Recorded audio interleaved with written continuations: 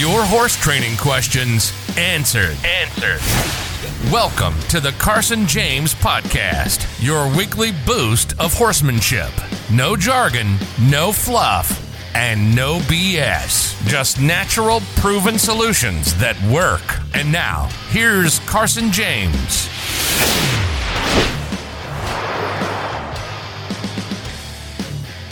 Hey everybody, and welcome to the podcast. The question for tonight says, this is a good one. This one gets asked pretty often. How much confidence, respect, understanding is transferable to another rider?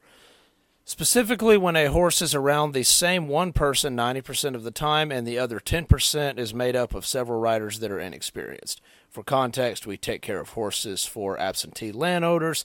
We have noticed that owners having issues with their horses that we thought we had gotten rid of months ago. Barn, buddy sour, head tossing, heaviness, spooking, etc. All right, so going into the question, this will all make a lot more sense if you have been listening to some of these podcasts where we always talk about leadership and clarity, and the horse is kind of the key to everything, and without it, nothing else is really able to work. All right, so let's say a pretty good rider gets a horse going along pretty good. Now, said rider has, put a couple months at least into this horse, and, they're pretty dang good at being clear, and the horse is getting not completely certain, but pretty sure of the kind of horse to be and how to think and what to do, what to not do, etc. The key there is we said he's pretty sure. Okay, now, remember, horses don't think and understand and reason like most people think they do. They're like a computer. You can tell it, this button does that 1,000 times, but if you kind of reprogram that button, you hit that button and it does something completely different and has no thought of it at all. It just does. It just does things. So that's kind of key for context as well. So now this horse gets given to somebody who is, a good bit less experienced. Okay, so their timing is not as good when the horse is pushing just a little bit on the bit, for example. Instead of catching that and correct it, they just kind of hang and ignore it because they didn't realize what was going on. Okay, well, after a week of just simply them missing that little thing, the horse will be heavier. Not because he wants to be, it's because he just, for a while, he was pretty sure that, don't let this bit get heavy. So he was fairly light. And then he had 2 weeks of saying, just kidding, you can let it be heavy. Then he's like, oh, okay, well, I'm not seeing any reason to be light on the bit, so I guess I'll just be heavy on the bit. But I was pretty certain to be light. Well, no, let me check again. Okay, nope, okay, that doesn't count anymore. I can just I'll just be heavy. So, see, what we're getting at is you can take the most broke horse in the world and give him to a really inexperienced rider, and after a month, 2 months, whatever, it's some manner of time, that horse will start getting spooky and barn sour, tossing his head, heavy on the bit, because a person that is not good at horsing is not going to be able to take any horse, no matter how broke he is, and keep him that broke. It's the rider's skill and ability and clarity of communication and confidence and leadership and the sureness they are able to give that horse every time they ride him that keeps him getting better or worse.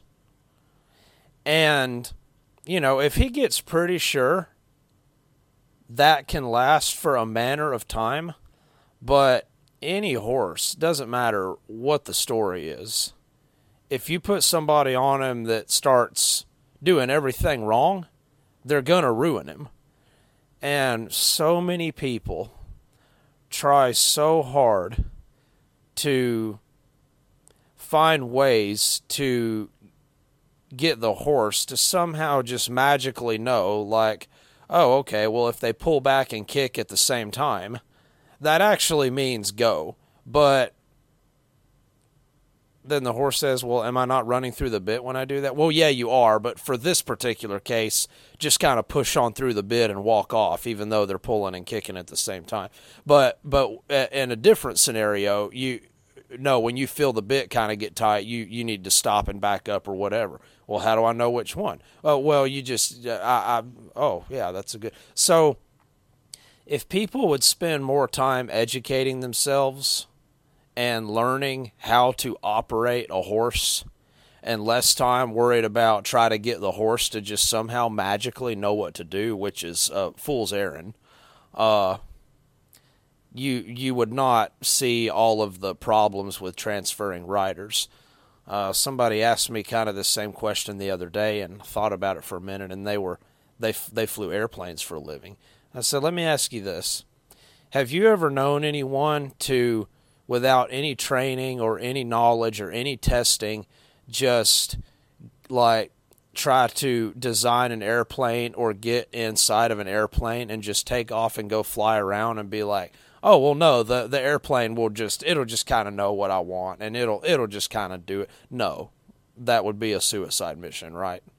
A lot of people are going on total suicide missions with these horses, and they just end up blaming the horse for everything. But no, that person said, well, no, I went to built hundreds of hours with an instructor and had to study and educate and practice and do scenarios and learn how to feel to make a nice landing and all of this.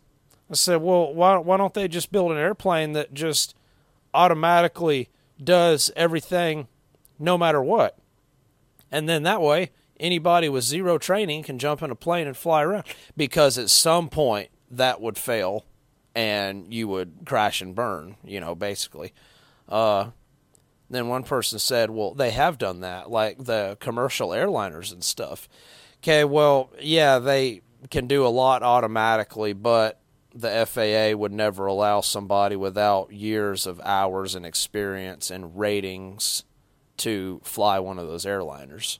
So it's kind of like that, The airliner would be like the horse that is really experienced and got real certain of what to do and kind of just knew the job and kind of just did it. But like, it's really rare to see like a kid horse be really, really broke, like super light and things, because that horse kind of has to learn how to split the difference and realize, oh, well, even though they're technically telling me to stop or slow down, they really want me to keep going. And horses can realize and learn to kind of separate that, but even when you get that accomplished, you've taken a lot of the lightness and a lot of the refinement out of that horse. So the solution there, and it's very hard to get people to have any passion or desire about a lot of things these days, but the way to fix that has nothing to do with the horse. The human would just have to have enough interest to not just try to do the bare minimum to get by, Once again, when somebody learns to drive, they have to do school and pass the test, and, they have to do things. They don't expect to just get in and the car just do everything. When you get like a new phone, you go through it and you familiarize, you have to learn. And it kind of seems like a horse is the only object in this universe where people expect it to just kind of do the thing that they want it to do. So I hope that kind of answers it. But the horse can only be as good as the rider.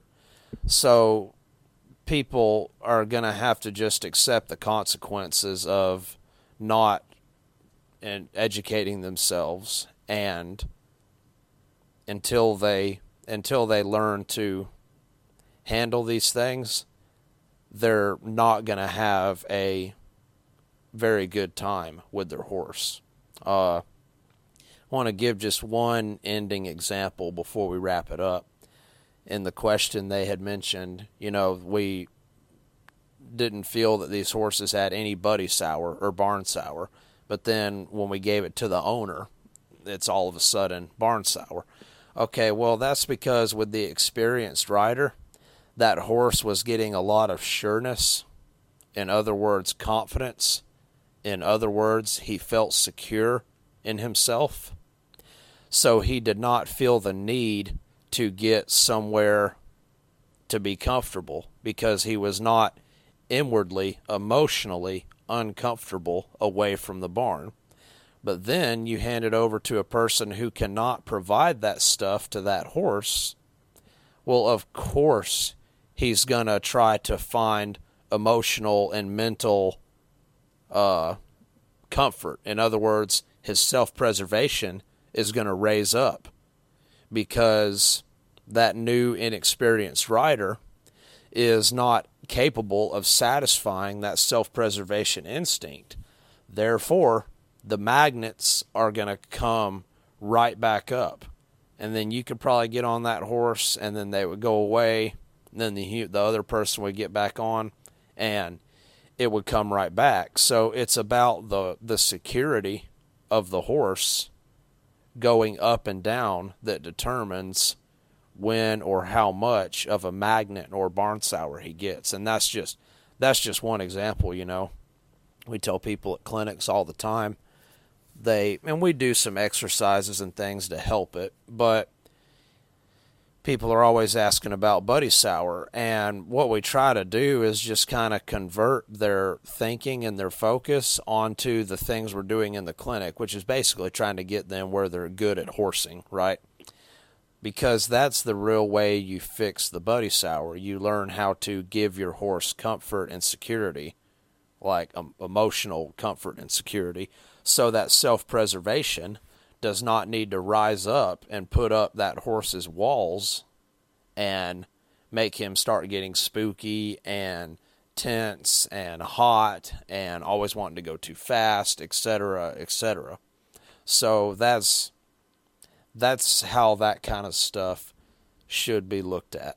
Now, once again, when a horse gets to a certain point, most of them will start to fill in a pretty good bit. Like I had my father-in-law ride one of mine the other day, and I think he's been on a horse like 2 or 3 times his whole life. But he was able to ride that horse around and turn him and stop him and speed him up a little bit and stuff like that.